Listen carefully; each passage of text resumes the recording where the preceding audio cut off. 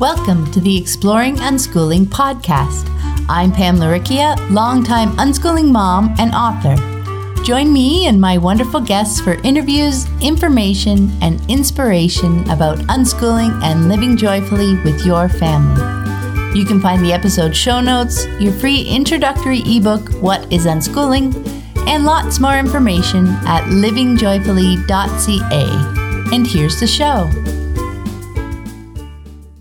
Hello, everyone. I'm Pam Laricchia, and this is episode number 118 of the podcast. It's the 4th of April, 2018, as I record this intro.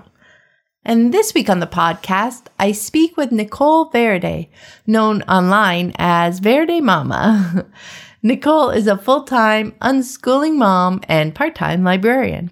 She's also the home ed columnist at Juno Magazine, where she writes about unschooling. We have a great conversation about how, with unschooling, everything's connected. And right now, I'm sitting here watching snow fall and listening to the wind blow wildly. It's so not spring. I think I just really like to see the sun. Not for the heat so much, but the brightness. It's decidedly dull and has been for a long time. The windstorm also knocked out our internet for a while earlier today, right in the middle of a podcast call. So after my sincere apologies, we'll try again next week. It's podcast life. But I want to share a huge thank you to everyone who has chosen to support the show on Patreon, and a big welcome to new patrons, Kat Funk, Karen Sklanny, Sarah Qualman, and Eva Andriotti. I deeply appreciate all my patrons and their generous support. It's vital to helping me share unschooling information and inspiration with anyone who wants to explore the fascinating world of unschooling. If you'd like to support the show, even for as little as $1 a month, check out the Exploring Unschooling page at patreon.com. That's patreon.com/exploring unschooling. And this week's quote is from Nicole, and we were talking about her children's paths to reading. Looking back, we did recognize that she had a lot of dyslexic traits that probably made it a slower path for her, but it was not a worse path. She was still learning so much every day and getting so much information and experimenting and observing and learning through just a different pathway. I just loved that point. It was a slower path, but not a worse path. So many unschooling parents with children who learned to read when they were older have shared that insight, me included. Not reading did not get in the way of their learning. They had different learning styles and strengths and interests. Their path was different, not worse. It's one of my favorite insights. And now, let's get to my conversation with Nicole. Hi, everyone. I'm Pam Laricchia from livingjoyfully.ca, and today I'm here with Nicole Verde. Hi, Nicole. Hi, Pam. Hi. Just a brief introduction. I first connected with Nicole online a while ago. I think it was on Instagram. And I really enjoyed her pictures and her comments about their unschooling lives. And eventually, I enjoyed reading her writing as the home ed columnist for Juno Magazine. So with my interest peaked, I was excited to chat with her in person and was so happy when she agreed to come on the podcast. So to get us started, Nicole, can you share with us a bit about you and your family? I'd be happy to. And thanks so much. It's been really interesting to connect with you, and I am pleased to be on the podcast. Yay. So I'll start with just talking a little bit about my life with my kids, and then we can take it from there. So I've been married to my husband, Anthony, for 20 years, or almost 20 years. And he's my absolute best friend. And without him, I wouldn't be able to do all of this. So we started our lives together as a couple that wanted to do something different than what we had already known our lives to be. Like, we grew up in the suburbs and went to public school, and it was a good life, but we wanted to kind of see what else was out there. So we pursued a lifestyle of sort of slow, low budget travel. We had an old Volkswagen bus that we fixed up and, just kind of wanted to experience life and pursue experiences over, money and sort of stability. But so eventually we got married after 4 years of being together. And then 4 years after that, we had our first child. So we had a lot of time to establish sort of how we wanted to experience life together. And at that point, we decided we wanted more stability and we wanted to be able to provide a life that was going to feel secure and comfortable for our children. So that's the point where Camille came into our lives. She is now 14. Also call her Cam. So either one of those I'll probably be referring to her as. And then 3 years later, we had Sylvia, who's now 11. And then Ayla came along, and she's a 7-year-old. So I've always known that I wanted to homeschool them. So that's always been a part of our lives. And about 7 years ago, we all up and moved out to the country on a 11-acre parcel of land. None of us had ever lived in the country. We didn't know a lot about how it was going to be. So we started out renting, but eventually found that everybody really thrived out here and bought our little unfinished house and learned how to go about, finishing a home and tiling floors and framing out walls and just sort of learning as we go. And so, yeah, that's where we're at now. And it's been a really good journey to get here so far. Yay. Yeah, that sounds so interesting. I love the way you mentioned that you guys rented first, just to get a sense for it, if that was something that's going to mesh with everybody, right? The lifestyle before you decided to jump into it. Right. We were open to the possibility, but we didn't want to, sort of commit to something that wasn't going to be what we had imagined that it could be. Yeah, I know. That's a brilliant way to go about it, because there's always, well, not always, but there's often like a little step. Everything doesn't have to go in one big leap, Right. Often there's, well, we can try this out. Let's try this out and see. Try this out and see. So, that you can take in the experience and process it rather than feeling committed, where that often builds up resistance. Definitely. Yeah. So you said that you had always known that you guys would homeschool. So I was wondering, how did you discover unschooling, and what did your family's move to unschooling look like? Well, we had started out with our children. 2 of them were born at home, and we always had a very sort of attachment parenting style of raising them. They were co-sleeping and got carried around in baby carriers as much as they wanted, and just, we really loved them up. And so when Cam was school age and it came time to make that decision, I thought, well, let's just, do this for this 1 year and see how that goes from there for kindergarten. And I hadn't ever heard of unschooling. I didn't know a lot of people who homeschooled. But so I got a curriculum. It was a Waldorf curriculum, and I thought it looked really natural and lovely, and all the beautiful wooden toys. And so I was like, we're going to do this. And it didn't last probably more than a week and a half, because Cam's a very strong-willed, amazing child, and I realized it was starting to develop this sort of coercive relationship, not only between Cam and I, but with the idea of learning and what an education is. And I was like, okay, this isn't why I want to keep my child home, from school and learning this way. And we'd been learning together all along. So, I realized we were just going to keep doing that.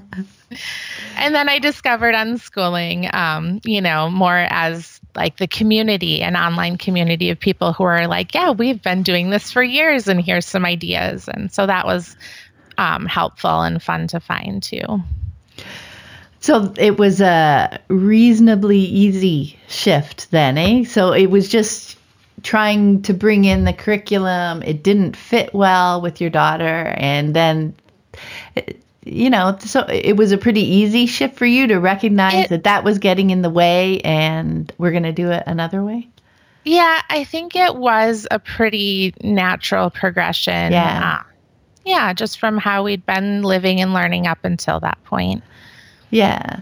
Yeah. It sounds like you're basically, after a couple of weeks, went back to the lifestyle you were already living, right? Right. Yeah. More or less. Yep. Yeah. That's awesome. And eventually, my oldest child did want to try out school for first grade. So she did that for maybe 2 months, really enjoyed it for a little while there. And then was like, yeah, I liked it better at home, and just really enjoyed the freedom to pursue her own interests and to learn in a way that excited her about what she was interested in at the moment. So, yeah. Oh, that's really cool. Now, as I mentioned, I was checking out your column in Juno magazine, and I really love the series that you've been doing there, looking at how different topics or subjects, from a more schoolish mindset, can weave into our unschooling lives. And eventually we noticed that all of those topics and subjects weave together into just living, and we come to see how everything's connected. But especially when we first start unschooling, it can be helpful for parents to notice all the ways that we can engage with different subjects, because a lot of us haven't done that work before we decide to homeschool and unschool, and we still see learning in those subject-oriented ways. So I think doing this helps to open up our perspective and see beyond the classroom and teaching as the only way to learn. So I would really love to touch on a few of them with you, and wanted to start with unschooling and art. So I was hoping you'd talk about how might art organically weave into our days, and how can we support that with our kids? Okay. I think that art is a really fun and easy one for people to grasp because it's such a creative process, that it doesn't need to be a subject that's sort of taught from a top-down perspective. So I think, number one is just providing the supplies for the children, setting out little invitations to create by, maybe putting some fabric scraps and some pieces from the recycling bin and some buttons and some glue out, and see if anybody's interest gets sparked by it, or, always having a drawer where the paint is available, or so a lot of it, I think, is just making those supplies available to them. We've been enjoying making little sculptures out of wire and beads and sticks lately. That's been fun. But also beyond that, some things are harder to do that way. Like my kids have taken art classes, like pottery is one that I wasn't able to provide, sort of easily and more loosely. Cam had taken a blacksmithing class at one point and done a little bit of woodworking. So some of those are things where I saw an interest and sort of sought out either a mentor type situation or a class, like a homeschool class, or otherwise community class, where, kids could try those things out too. So I think art is just a fun one to incorporate in that organic way, for sure. Yeah, I thought that's why I thought we'd start with an easy one. Right. But it's so important, I think, I loved your idea of just putting things out, and things you wouldn't at first think of, right? Because at first, when you come from a schoolish mindset, you're thinking of art, you're thinking of painting, you're thinking of drawing. And so often we're also stuck in the mindset that there's like a right way to do it, right? Yeah. And, it's like, oh, well, you should paint this first and you should color in the lines. And, oh, if you want to be able to draw a person, let's go look up, how to do it and stuff. So to be able to just relax, like you were talking about, just the creativity and letting it flow and putting, just all sorts of anything, like you said, sticks, wrapping sticks, decorating sticks, you just see so much bigger picture of what art and the creative arts can be, right? That really helps. Definitely. Yeah. I actually lead an art workshop at my library every Monday. Mm-hmm. I work at a library. And so when I lead this art workshop, the kids who come into it get really excited to take the materials that are available and run with them. And that's really what I encourage.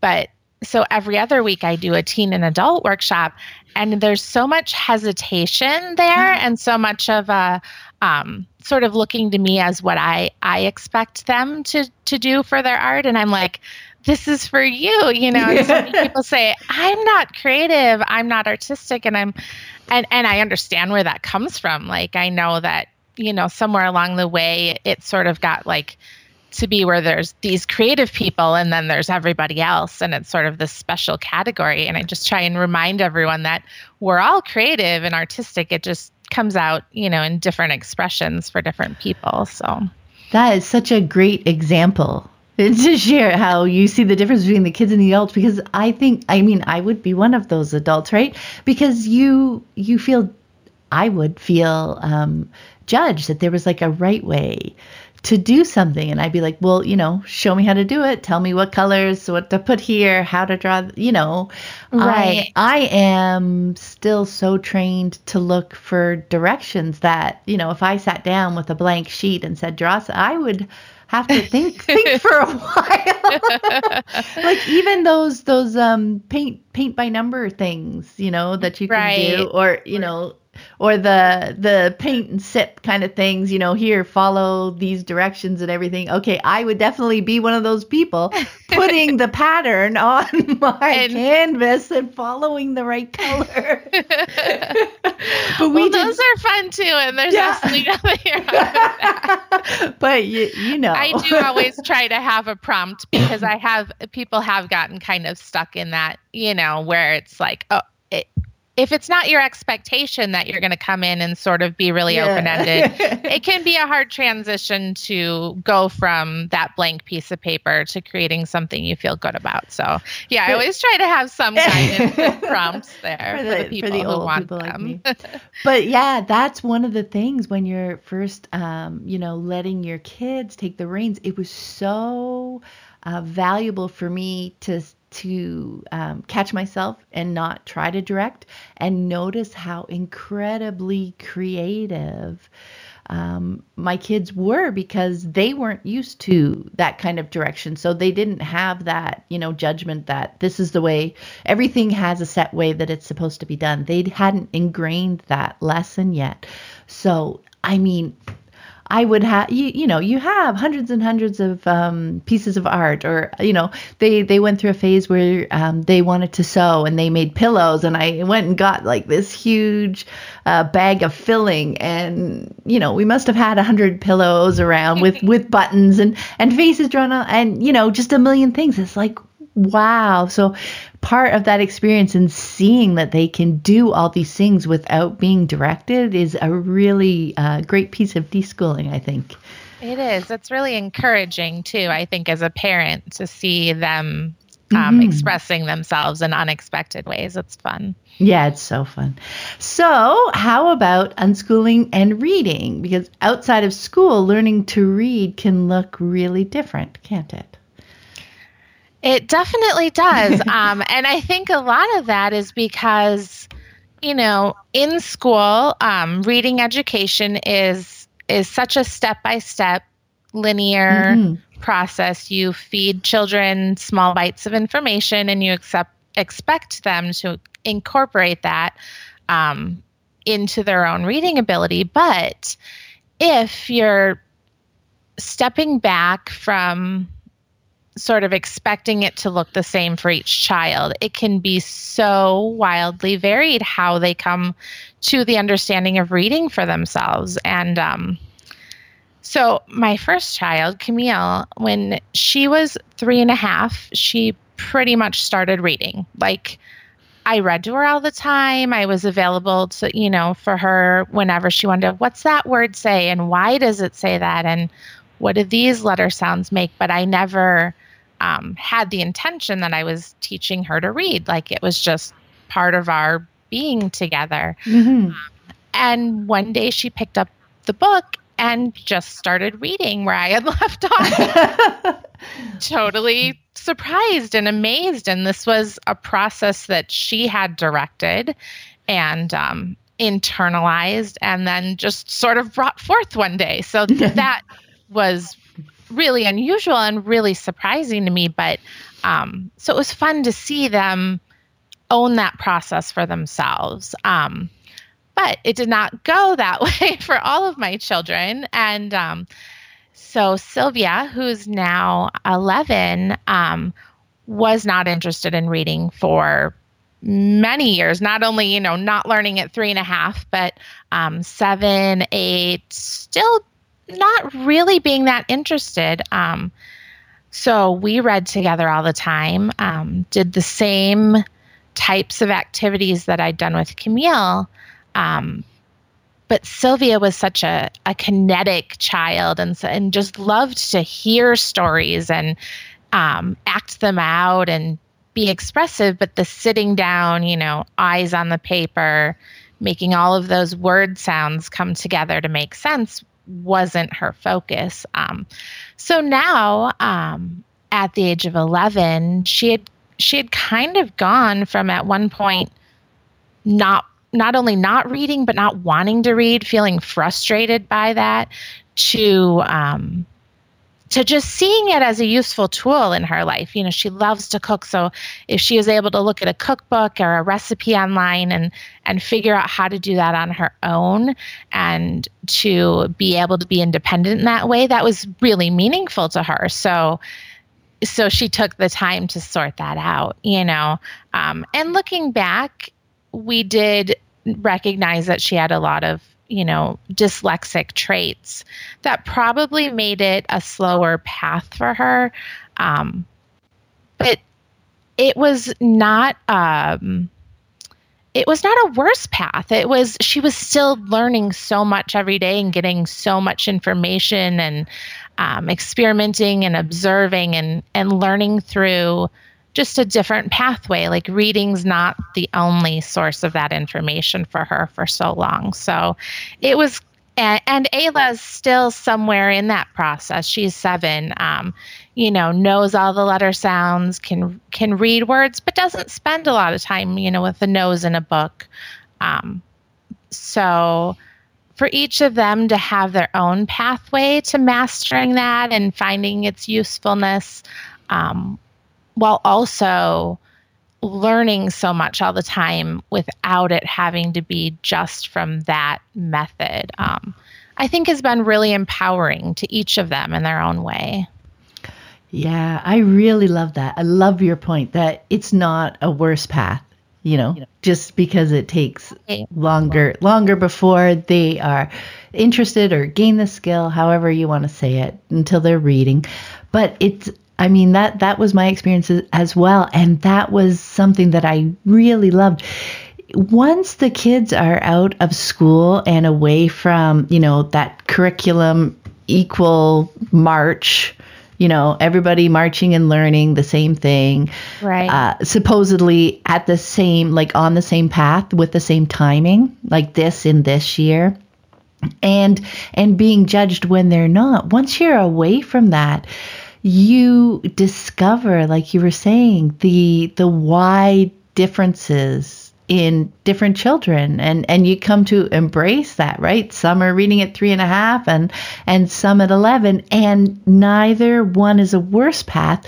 Each path is the best for each of them, right? Exactly. Yeah.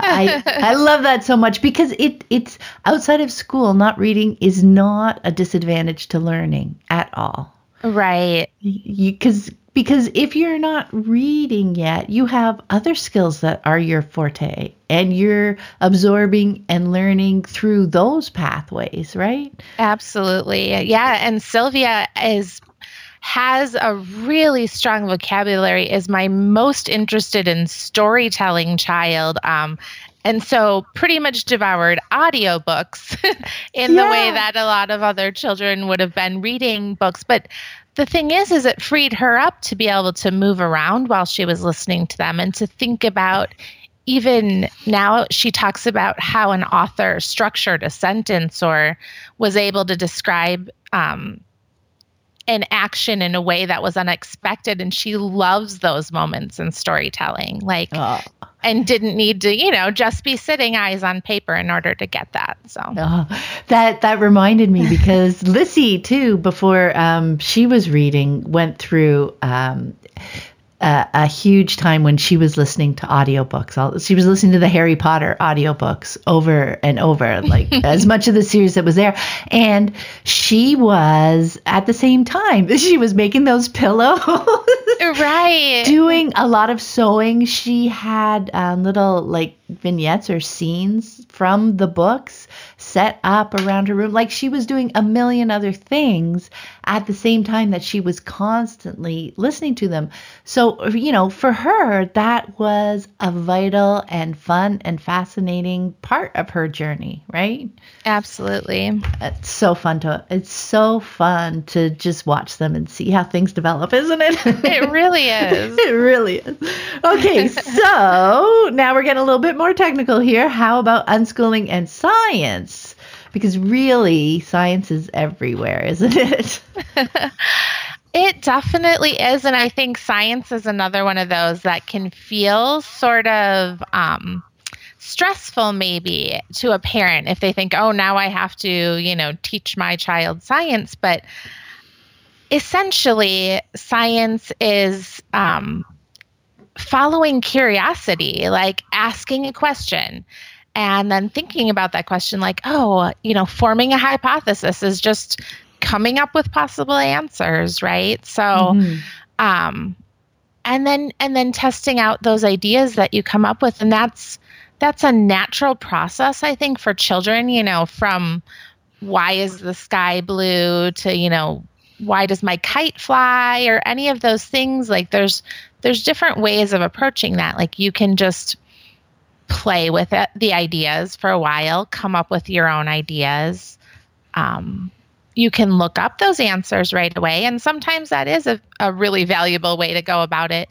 But I think science can be so hands-on, even just from, growing crystals we grew crystals in an eggshell one year around Easter time, because we'd looked up this experiment and it was really fun to do. But then after that, we started playing with how else can we grow crystals? And for a while, like with you with the pillows, we had crystals growing everywhere.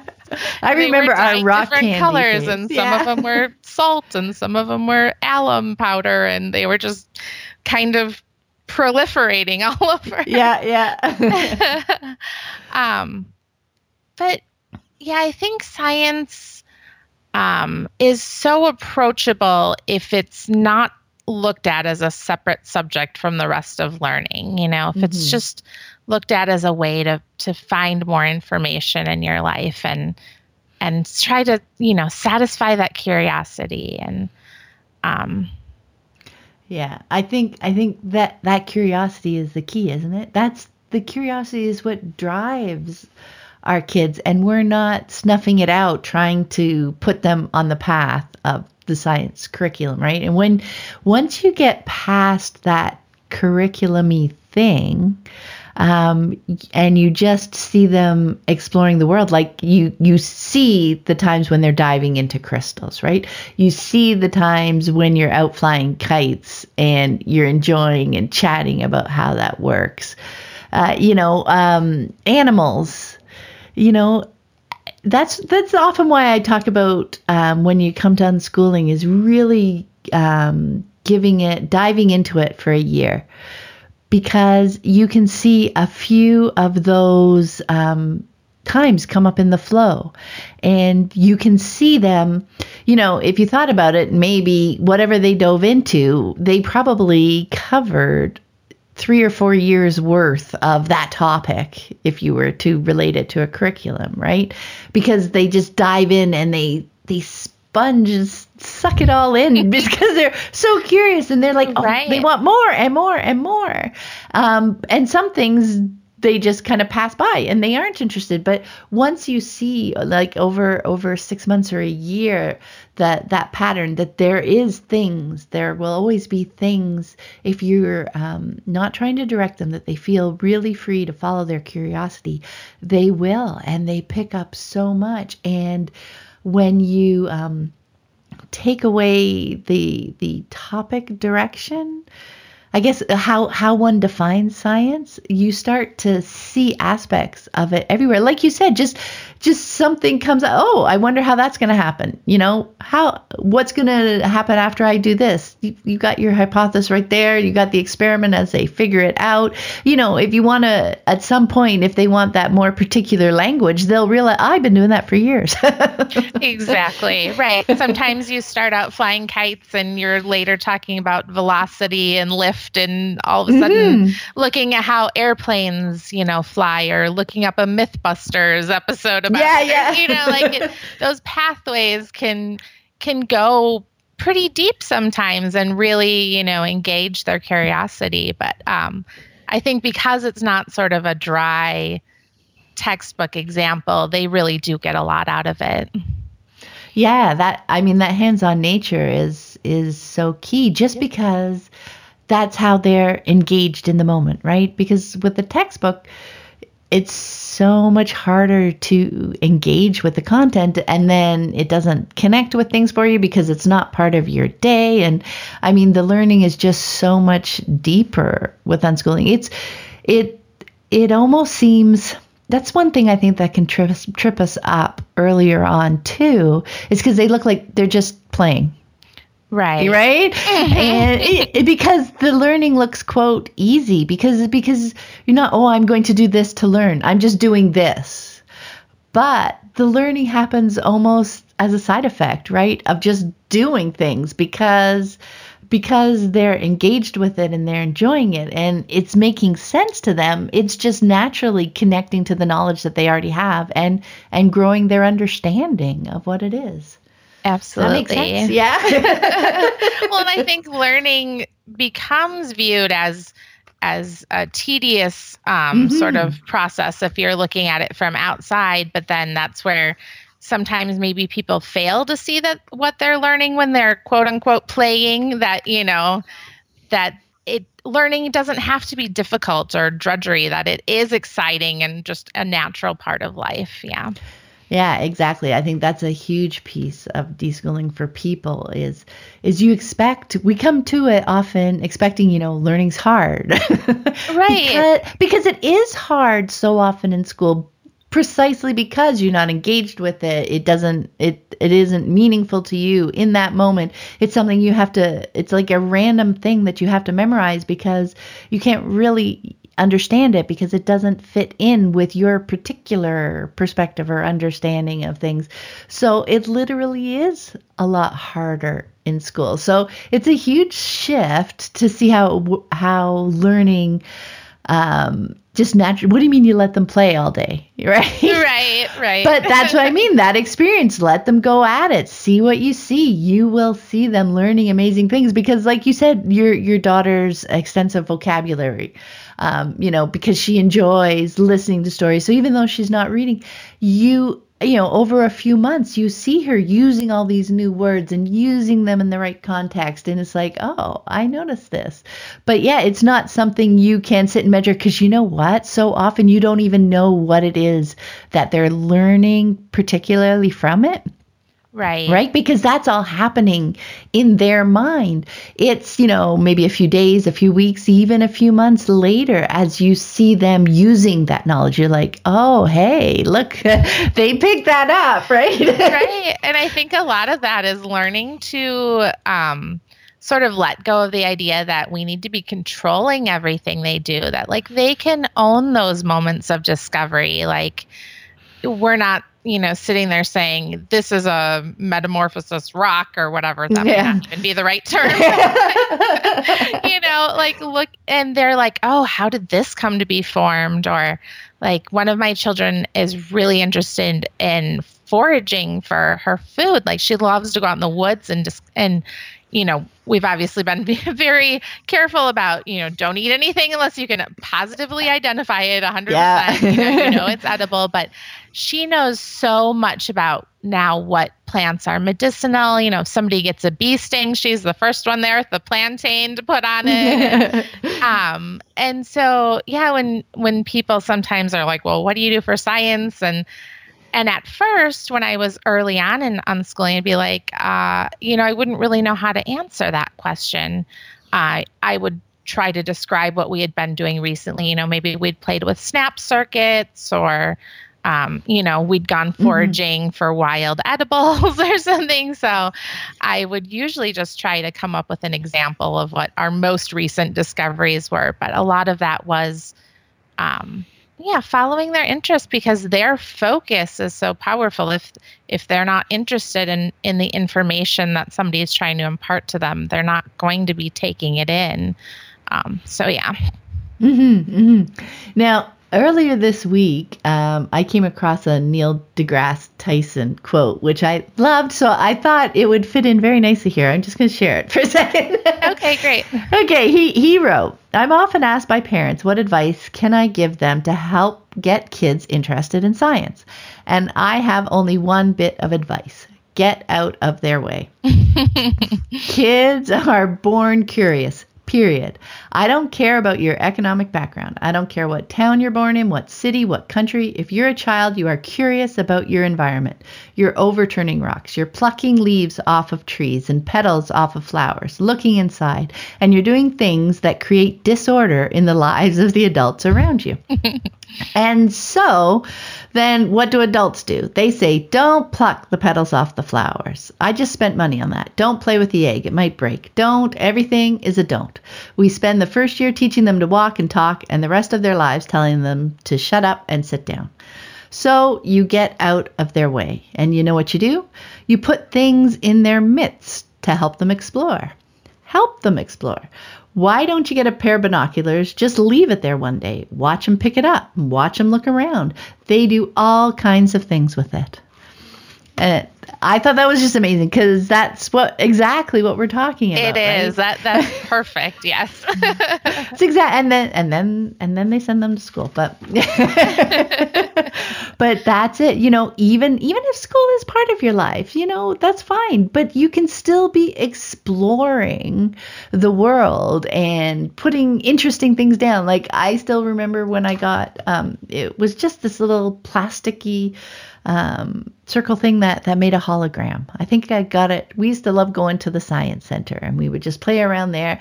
And we always left like a half an hour to look around the store after, because it was always fun to see all the cool things that they had there, and just putting it out. And every couple of weeks I would change up whatever was inside for the hologram, and they'd be like, oh, cool. And they'd see something else showing up, even little puzzle games and just binoculars. We've got 3 or 4 pairs of those lying around.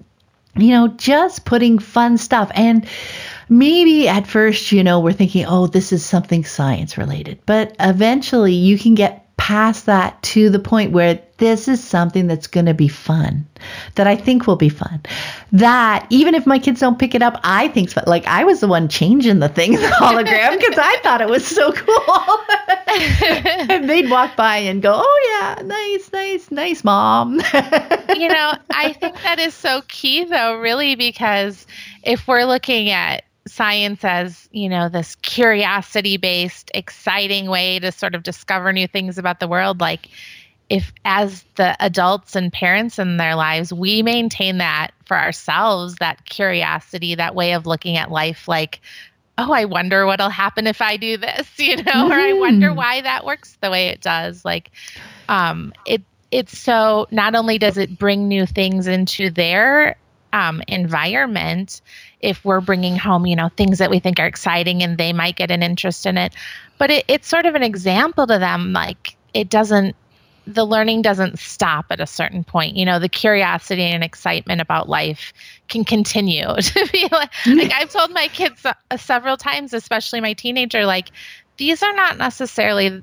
the best years of your life. Like, it can be hard to be this age. Like, I understand, but, life continues to get exciting. Like, I'm 40 and I'm probably, happier now than I've been at other years. And hopefully I'll be happier again next year. So.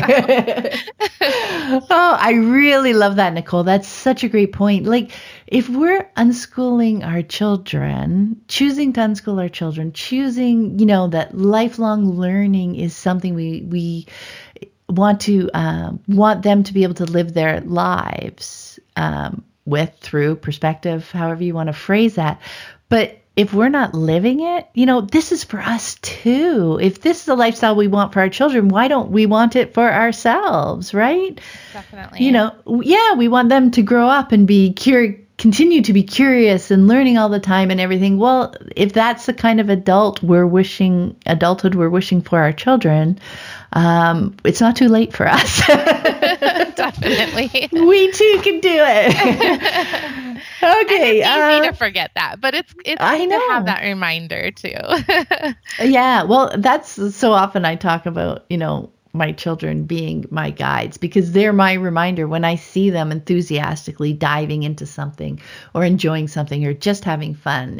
That's like that quick reminder to, am I still doing that in my life? Right. Yeah. Enthusiasm's, contagious if you let it be. Exactly. Exactly. Yeah. I'm not trying to tamp it down.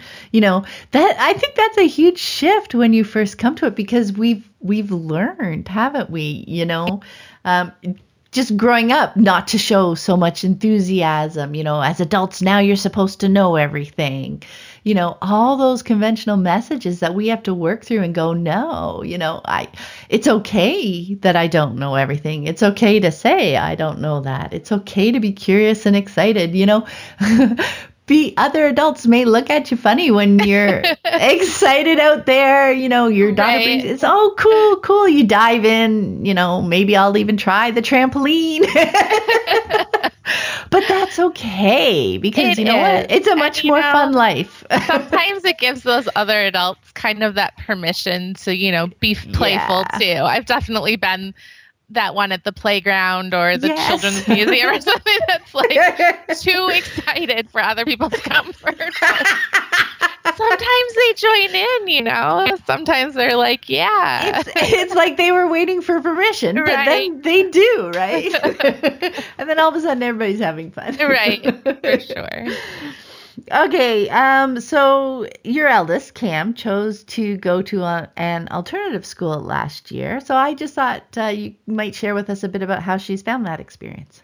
Yeah, well, first of all, she really, really likes it. And as far as it being an alternative public school, it is really ideal for our situation. Like, it's about self-directed learning, which is what we've been talking about a lot. Very project-based, interest-led. So essentially, the students at this school design their own schedule. So they do get credit for it, and they're getting high school credit. So there is that separating things into subjects. You do something for a history project, but they choose what they're doing.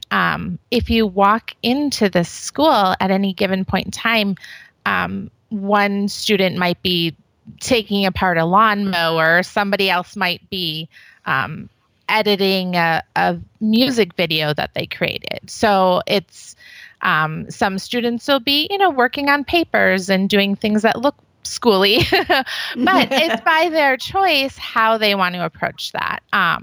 So as far as Cam goes, some of the projects that she's been working on this year are, she took a woodworking class. She's been playing the alto saxophone for about 4 or 5 years. So she does participate in a high school band that is part of a larger high school, and jazz band. She's decided to try wrestling as a freshman in high school, which is after never having done any adult organized competitive sport and just really took it on and was weightlifting and gaining all the skills to go out there and wrestle people who had been wrestling since they were kindergartners, you know, so that takes a lot of guts. I was proud of her for doing that.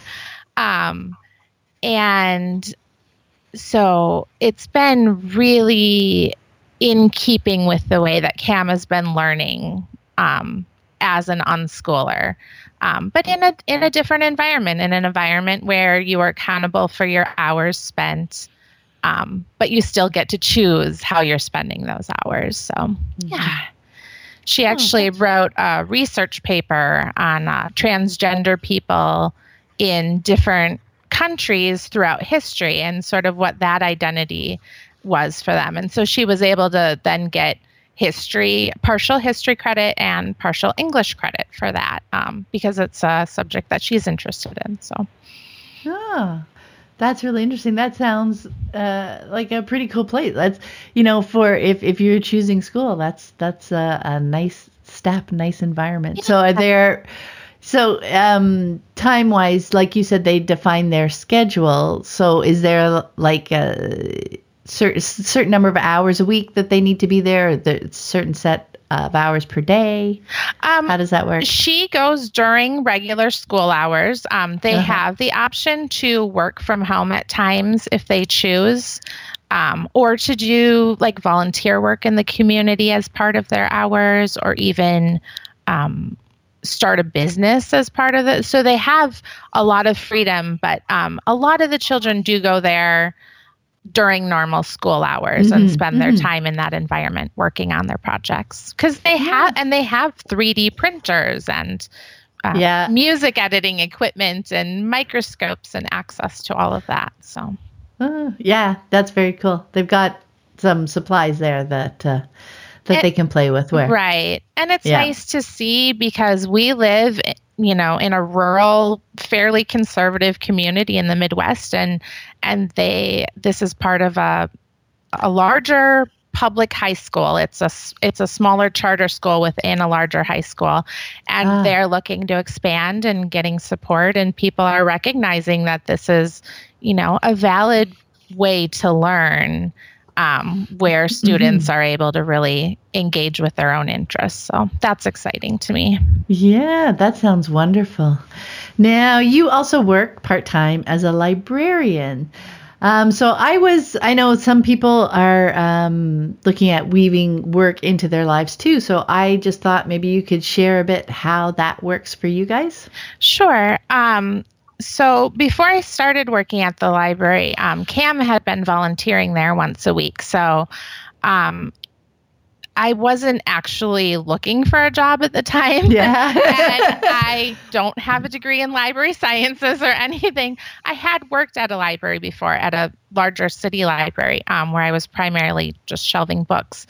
But so one day when I walk into the library, and I think I was picking Cam up from her volunteer job, or I was bringing the other girls in to get some books or something, the library director came up and was like, "So we're going to have a position open, you know, would you be interested in applying?" And I thought for a minute, I try to be really open to possibilities and things coming my way, and, you know, balancing that out though, because everything that you do take on, there's, you know, a time and energy exchange for that. So I thought about it for a little while, and I was like, yeah, I think that is something I'm interested in. My kids now are at an age where they don't need my sort of focused attention as many hours of the day. You know, they're more in the independent learning stage than they were when they were younger. And the library director is just a really fun, outgoing woman with purple hair. And she's like, "So, you know, we'll really work with you, like you can, you know, help decide what hours are going to work. And if something comes up in your family and so basically the flexibility of the position is why I was able to take it on. So I work 3 afternoons per week, and like I said, I lead an art workshop on Mondays, so that's one of my afternoons, and my children often come and participate in that with me. So they're there during that time, and I can bring them with me to work at any time, but they sometimes don't want to spend, 4.5 straight hours at the library. So I'm also able to leave them home with my husband because he works from home most days as a full-time software developer. So that really allows a lot of flexibility in our lives where he's here and available if they need him. So yeah, we're lucky to have kind of a flexible situation where we can make it work in that way. Yeah, that's really cool. And I love your point about being open to the possibilities because, you never know where little things are going to come up.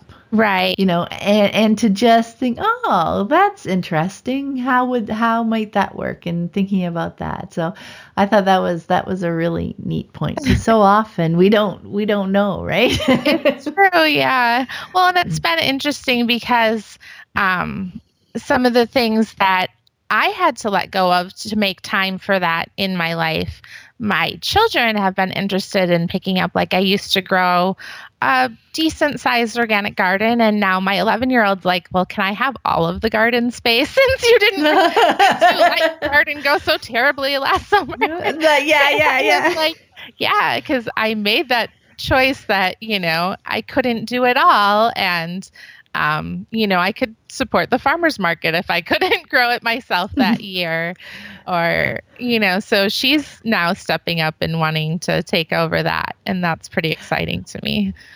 Yeah. Oh, I love that. It's the ripples, right? Definitely. As we make choices, like you said, I'm choosing this, other things, I'm going to let go. And then just as that ripples out, so many other possibilities for things to happen. I mean, and I'm sure it would have been fine if nobody took it over, but it opens that possibilities for other people, right? You never really know. That's what's so exciting about this life, isn't it? It is. And I think if we were trying to control all the aspects, it wouldn't have nearly the sort of excitement to the learning and the possibilities. That's the thing. The hardest thing is letting go of the control. But after some experience, you realize that so often things go in directions that are even better and more exciting that we could never have, predicted or controlled things in that direction. You know what I mean? They turn out even better than what we imagined or could have envisioned. That's what I was trying to say. I do find that happening often. I know. It's amazing. Well, thanks so much for taking the time to speak with me today, Nicole, because I had a lot of fun. Thank you, Pam. I did too. Yay. And before we go, where's the best place for people to connect with you online? Okay, so these days I mostly just post a little on Instagram where I'm Verde, VERDE.mama, MAMA. And I also have a blog that I had started 7 or 8 years ago. It's verdemama.blogspot.com. And I don't post on there very often these days, but there's years worth of sort of sharing my thoughts and photos of our days on there if anybody's interested. So. Oh, that's awesome. Thank you so much. Have a great day. Thanks, you too, Pam. Bye. Thanks for listening. I hope you found it helpful. You might also enjoy the backlist episodes at livingjoyfully.ca/podcast. While you're there, be sure to check out my book, The Unschooling Journey, a Field Guide. Inspired by Joseph Campbell's Hero's Journey framework, the book is a weave of myths, contemporary stories, and tales from my own journey. It's not a how-to book. No two paths through the world of unschooling have the same twists and turns. Yet, having a general sense of where you are on your journey can bring valuable insight as you navigate the challenges that will inevitably appear. Remember, you are the hero of your story.